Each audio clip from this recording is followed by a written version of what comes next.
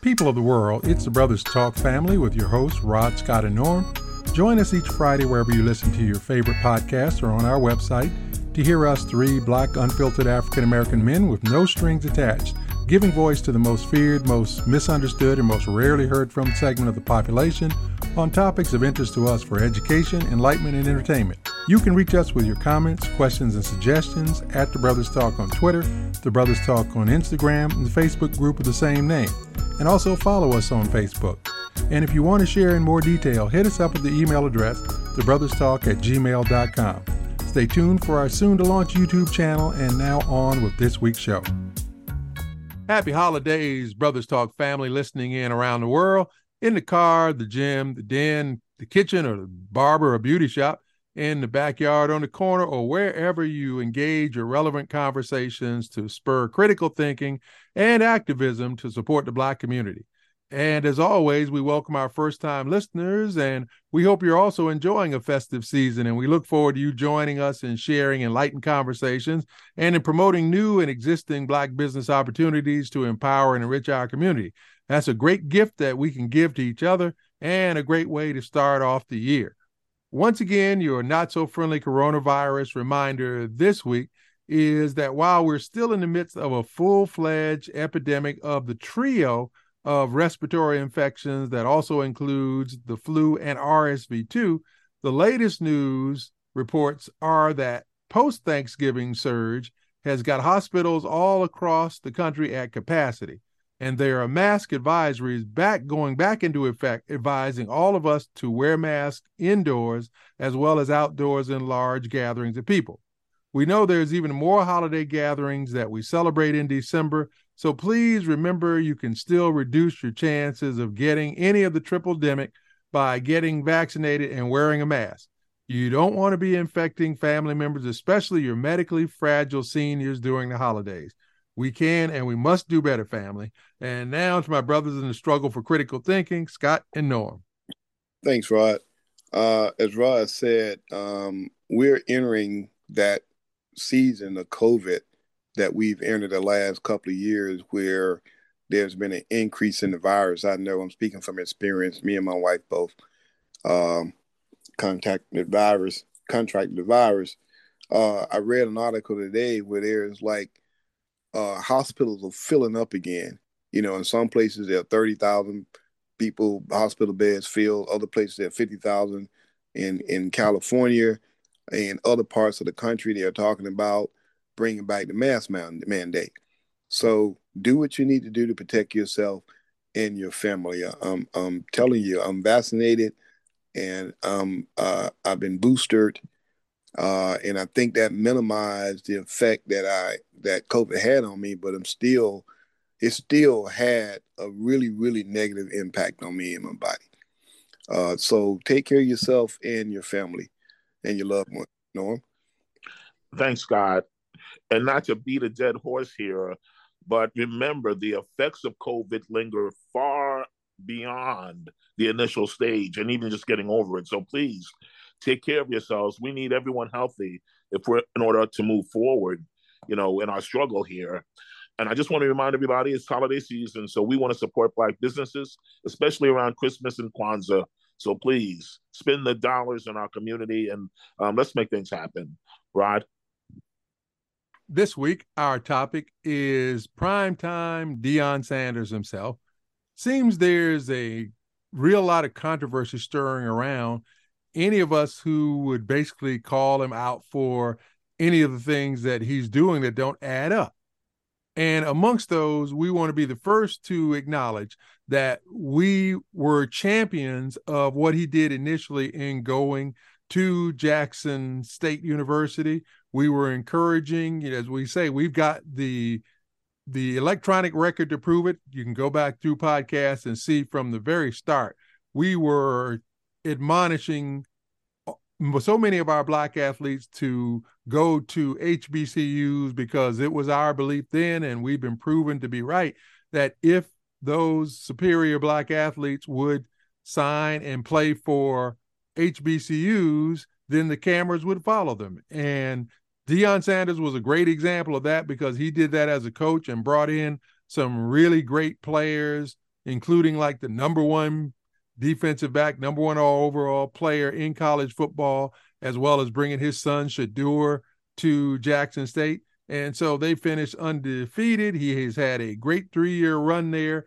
and there's no shortage of information about the positive impact that he's had on Jackson State, on Jackson, Mississippi, on the SWAC conference, the Southwestern Athletic Conference, as well as HBCUs in general.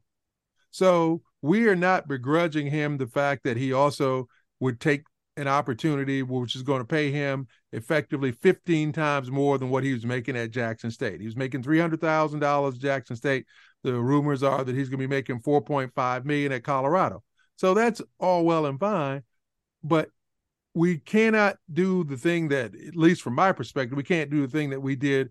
We had so much going on with the Obamas, where for all the good that they did do, we pointed out the shortcomings that they had when it came to Black America. And so people were trying to vilify our opinions there. And so we're seeing some of the same thing happen. So I'm raising this about Deon because a couple of things that I saw, which were the fact that his first two major hires were hiring two white coaches to be his offensive and defensive coordinator. He hired the former Minnesota Vikings head coach, and he hired the head coach out of Kent State University, two white guys to be his top assistants, the offensive coordinator and the defensive coordinator.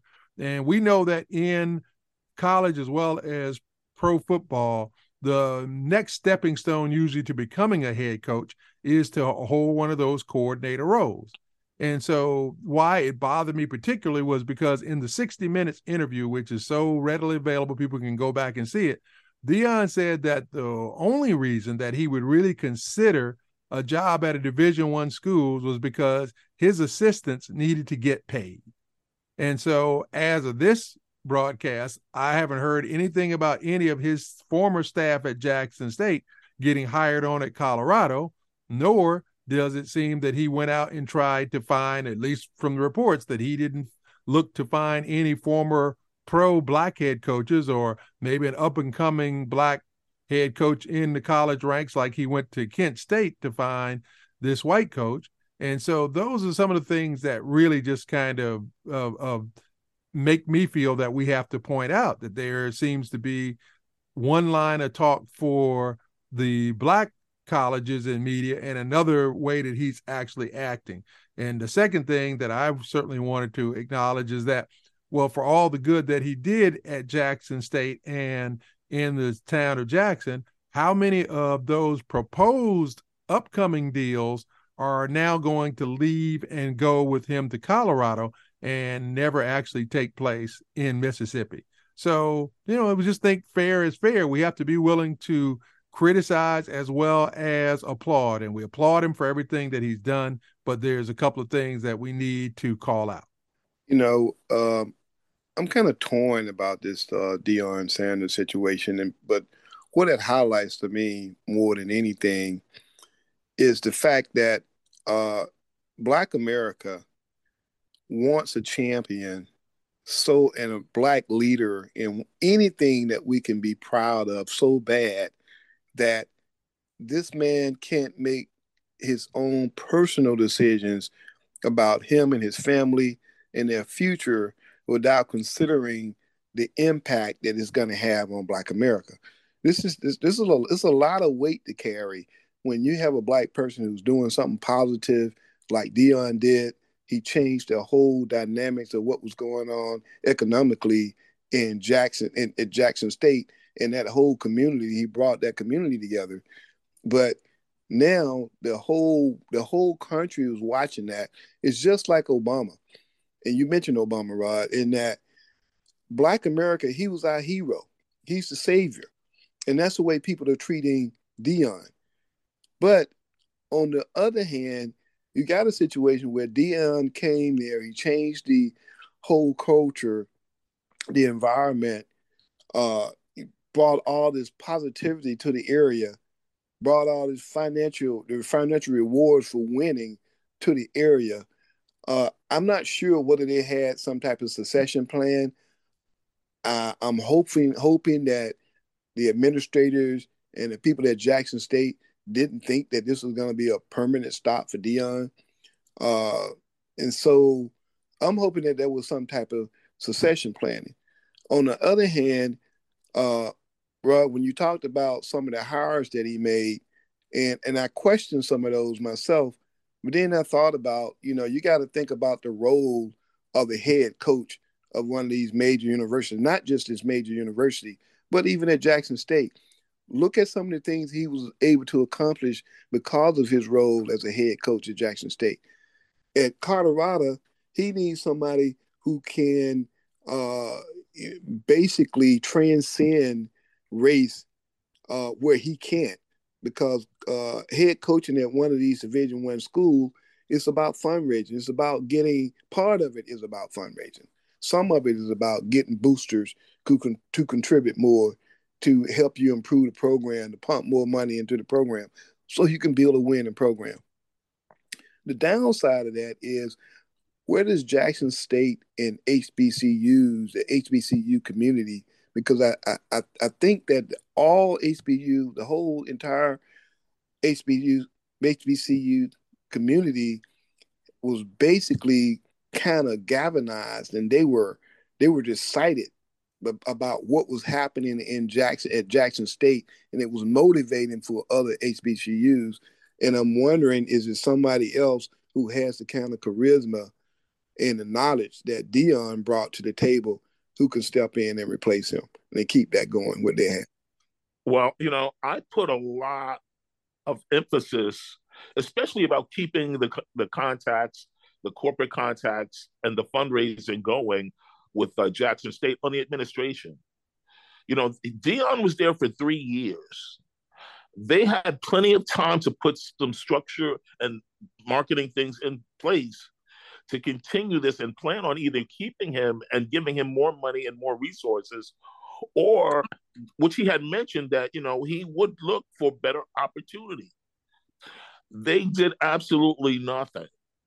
I don't know if they were prepared for something as large as Deon, or even if they even thought that was possible. They never actually prepared for life during Deon or beyond. Deon's a football coach. He's not an administrator. A lot of things aren't his job description. He's there to win games and build that program, which was in shambles when he arrived. He did his job. He did it. Now, as far as him taking another job, again, I can't tell a man, I can't put my hands in his pockets and tell him what's best for he, and like Scott said, his family. I can't do that. Now, Rod didn't mention, the fact that he did hire 2 white coordinators, which is disappointing because we're complaining that we don't have enough D1 black head football coaches, and that's a stepping stone to that position. And if he's not going to give blacks the opportunity to even have that position, then where's the stepping stone for other black head coaches in Division I football? That's a great question. And that's what I have to say on the subject. Well, and so, Scott, you talked about like the rest of the job, but the truth of the matter is that the head coach is the face of all that. You talk about like the glad handing with the boosters and all that. I mean, I saw the Colorado basketball game, and he came in, and those announcers were saying they'd never heard reception like that for any football coach, even including like the programs like Alabama for a coach. So he's got that kind of thing. But the other part of it for me is this. I understand what you're trying to say. There's a lot of administrative stuff that has to be done, but I just don't accept the notion that David Shaw just resigned from Stanford. And that's a guy who certainly knows how to do all the administrative stuff. You got other black, and if you're going to hire a guy from Kent State, he didn't have any more experience at that kind of thing than Deon would have had down at Jackson State. I just think that there were other opportunities that should have come up to put those jobs in front of black candidates. And so I just don't go with the idea that you need white guys to be able to do that kind of stuff, because at the end of the day, it was Deon who made that point, as I said, in the 60 Minutes interview, about his staff needing to get paid. And so granted, maybe none of them were ready to go to that next level, but seems to me a little shallow. And as for like the money thing, as I said, yeah, you definitely have a right to go ahead and get 15 times more money for you and your family. But once again, we got to take Deon's own words. Deon said just recently, well, it's not about the bag. It's not the money that, because I'm far from being broke. So it's like, well, look, Deon, even if it is about the bag, that's your business. But to say that is to make it look as though the money wasn't even a factor in there. And so those, just as I said, it's just me. Like I said, I'm like you both. I'm a little bit torn on it because I agree that you can't ever take away from what he did there. And we all know that, look, being at an HBCU ain't no day at the beach. So there was a lot of other kind of headaches that come with that. So I'm not begrudging him at all for taking the Colorado job. I wish him luck because I think he's going to need it trying to get a bunch of top players to come to that cold, thin air out there in Colorado. But at the same time, I just want him to like say, hey, you know what? Be honest about it, but be honest and also continue to give brothers the kind of shot that Jackson State gave you. Yeah, I see what you're saying. I can't disagree with that, but we got to also take a look at. I wholeheartedly agree with that. It's just that we got to look at all the dynamics. He's going to Colorado. I don't know what the black population is in part of Colorado. He got to do some recruitment. He got to develop relationship. Yeah, people are excited. Deon is a probably, I don't want to say an international name, but he's a nationally known person. I don't know what kind of weight that's going to carry in Colorado when you start going into these people's communities and homes who don't look like you. I think it helps a lot when you got somebody who looks like them who can kind of pave the way for you, so to speak, kind of open some doors that normally wouldn't be open for you, especially when it comes to the big donor boosters and some of the top recruits in that area. A lot of them are not going to look like Deon. So you got to not just sell them, but you got to sell their parents, their high school coach. So there's a lot. It's not as black and white as I think that most people think it is. I think it's a little bit. You're right. Deon could have been more transparent. He could have been straight up. Hey, it's always about the bag. He can stop that nonsense. When did he make $5 million a year playing football? I don't think he made that much playing football and baseball combined. So $5 million is no small change of money to sneeze at and try to say that it's not about the money. Well, if it's not about the money, why didn't you go to South Florida? I heard that they were really, really after you, but they didn't offer you the most money. You went to the team that offered you the most money. That's your prerogative. That's your right because he's doing a couple of things. One is opening and creating some opportunities to show that, hey, black coaches at HBCUs can make the transition from coaching a predominantly black university, make that transition to a D1 school that's not predominantly black. I think he may be setting out there. I hope that's what he's setting out to do. But like I said, there are a lot of dynamics there, and it's not just black and white. I don't think he's going to have a problem recruiting. I mean, he has a gold jacket. He's a tremendous athlete, has a tremendous history that the young people really understand, especially, defensive backs. They know he's the best ever. So literally, I don't think he's going to have a problem recruiting. I think his issue is ultimately going to come down to competing in the recruiting game with other universities in the Pac-10. You think race is not going to play a role in this? No. In Colorado? He's recruiting nationally. I know that, but the book he's not recruiting. He's not worried about athletes in Colorado. Trust me. And the guys that he selected, because I also don't quite understand how getting a guy who was a former Minnesota Vikings coach and a guy from Ohio, Kent State and Ohio, how that adds any real credibility other than they're white. That's it. I mean, if you were going to do that, then why not get? If your concern was that, I guess my question is, why not get somebody with local Colorado ties? Yeah, but I don't know. He may not have a relationship with them. He may have a relationship with the people that he brought in there. I'm assuming that he does. But if you no, if y'all thinking that race is not going to play a role in this, that's just not realistic. And This remember, this is white America. Well, see, the reason I don't think so is because I've seen, like, James Franklin at Penn State, David Shaw at Stanford, and those guys were able to recruit with much tougher academic standards and whatnot, and they got players in there. So I think Yeah, Norman's right that when you got that players. gold jacket and when you got that kind of reputation, that, like I said, he's going to get them. His big issue is going to be getting players who want to go to Colorado. and you're forgetting also there's the portal. Yeah, there is. So he's not going to be doing all that much recruiting. Number one, I'm not dismissing none of that. But you got to also James Franklin, and when have James Franklin played in the championship, in the bowl championship series? When the last time Penn State paid for a championship? They've been a lot closer than Colorado. Right, but look at the quarterbacks that they got. That you still got to tie to the alumni and the boosters.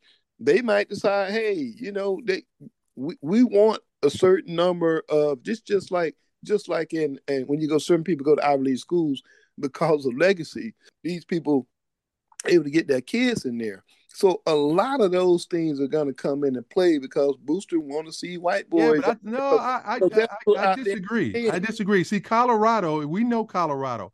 Colorado has had a history of having black quarterbacks, having a lot of black skilled players out there. I know one black quarterback they had. I don't know. Yeah, they've had a couple, and then they had Heisman Trophy winners who are black. But yeah, running back, I haven't told winner. I know Cardell Stewart was a black quarterback. I don't know anybody else. Yeah, they had another, but the bottom line is, I'm saying that means that those boosters and fans you're talking about, they want to win. That's their first objective. And if Deon brings it, because remember, his quarterback is going to be his son. Oh, yeah. Oh, no question about that. So they know, and they knew getting Deon, they know Deon is coming from an HBCU. So I don't think their whole thought process is about like, hey, we need white faces in here. Their thing is about, we want to win. We're in the Pac-12 and we want to win and win now. And so I just don't see that race thing as being as much of an issue as you're touting. And in a sport where 2/3 of the players are African American, I'm with Rod. I don't think they're really worried about who's stepping on that field. On Colorado team, they 3/3. That's in college football, period. Yeah. On Colorado team, they're 3/4 of the team are white or black. We can look, but I would wager to say, yeah, because like I said, in college football and especially in Pac-12 teams, because even the teams in Utah are mostly black players now. Brigham Young had a black quarterback this year. Brigham Young. Oh, Notre Dame. Yeah. Yeah. So 2/3 of the team, most of the teams are black. So no, black quarterbacks before. They've had black, and so have Colorado. I just think that my point was, you can't come in. I don't think you can come into a predominantly white area with all black staff. I just don't think that's going to be a good. And we're not saying all black, but I guess we were saying is that the key position, the one that coaches get elevated from, are the coordinator jobs. And so the idea that you don't give those, because I guarantee you the two guys that they got, because I'm not even going to name them, like I said, but I guarantee you that's what they're expecting to get out of this, that they expect to go to Colorado and whatever success they have there, they're going to get a head coaching job at another college. So, and I was thinking he could have hired the brother who just got fired in Arizona. Yeah, but we don't know what to require. We don't know whether he was able to make those hires himself, or like in some situation they hire coaches and they're like, okay, we're going to hire the offensive coordinator. We're going to hire on these. A lot of times the athletic director does that. Yeah, so that doesn't sound like Prime though. Like I say, we don't know what he ain't never been that quiet on issues like this. I think if they had tried to horse tie him like that he's too outspoken to let that kind of thing go. I would hope and so. You wouldn't pay a coach $5 million a year and then hire their staff. Yeah. You wouldn't do that. And so it is a really good debate, and why I think it's such a topical issue for us to toss around. But that's our opinion. And so you've heard that, we're certainly not all of one accord on this. And even to the extent that we all have mixed feelings about what he's done there. So that's just another way of we're demonstrating what critical thinking looks like. It means that we are willing to have conversations that debate the issues, but at the end of the day, it's coming up with your own opinion based on what you think. So in our Black Business Spotlight, again, we want you to continue to go out and support Black businesses during this holiday season. Norm mentioned it at the top that we've got Christmas, Kwanzaa, and certainly other holidays that are coming up. And so look out for the 15% challenge or pledge that was taken under by a lot of the major companies to devote 15% shelf space to Black businesses. Amazon and eBay and all those others have adopted it as well. So it's a real easy thing to find Black businesses to support. So that's a wrap for another program. God willing, we'll keep our focus on the issues that impact our community on the path to a better future. Don't forget you can follow and communicate with us, sending your comments, questions, and show ideas to the Brothers Talk on Twitter, Facebook, Instagram, or email us to brotherstalk@gmail.com. Until the next time, as always, we sincerely appreciate your time and interest, and rest assured that we'll never take it or you for granted. And remember, let's do better today, because that's all we really have.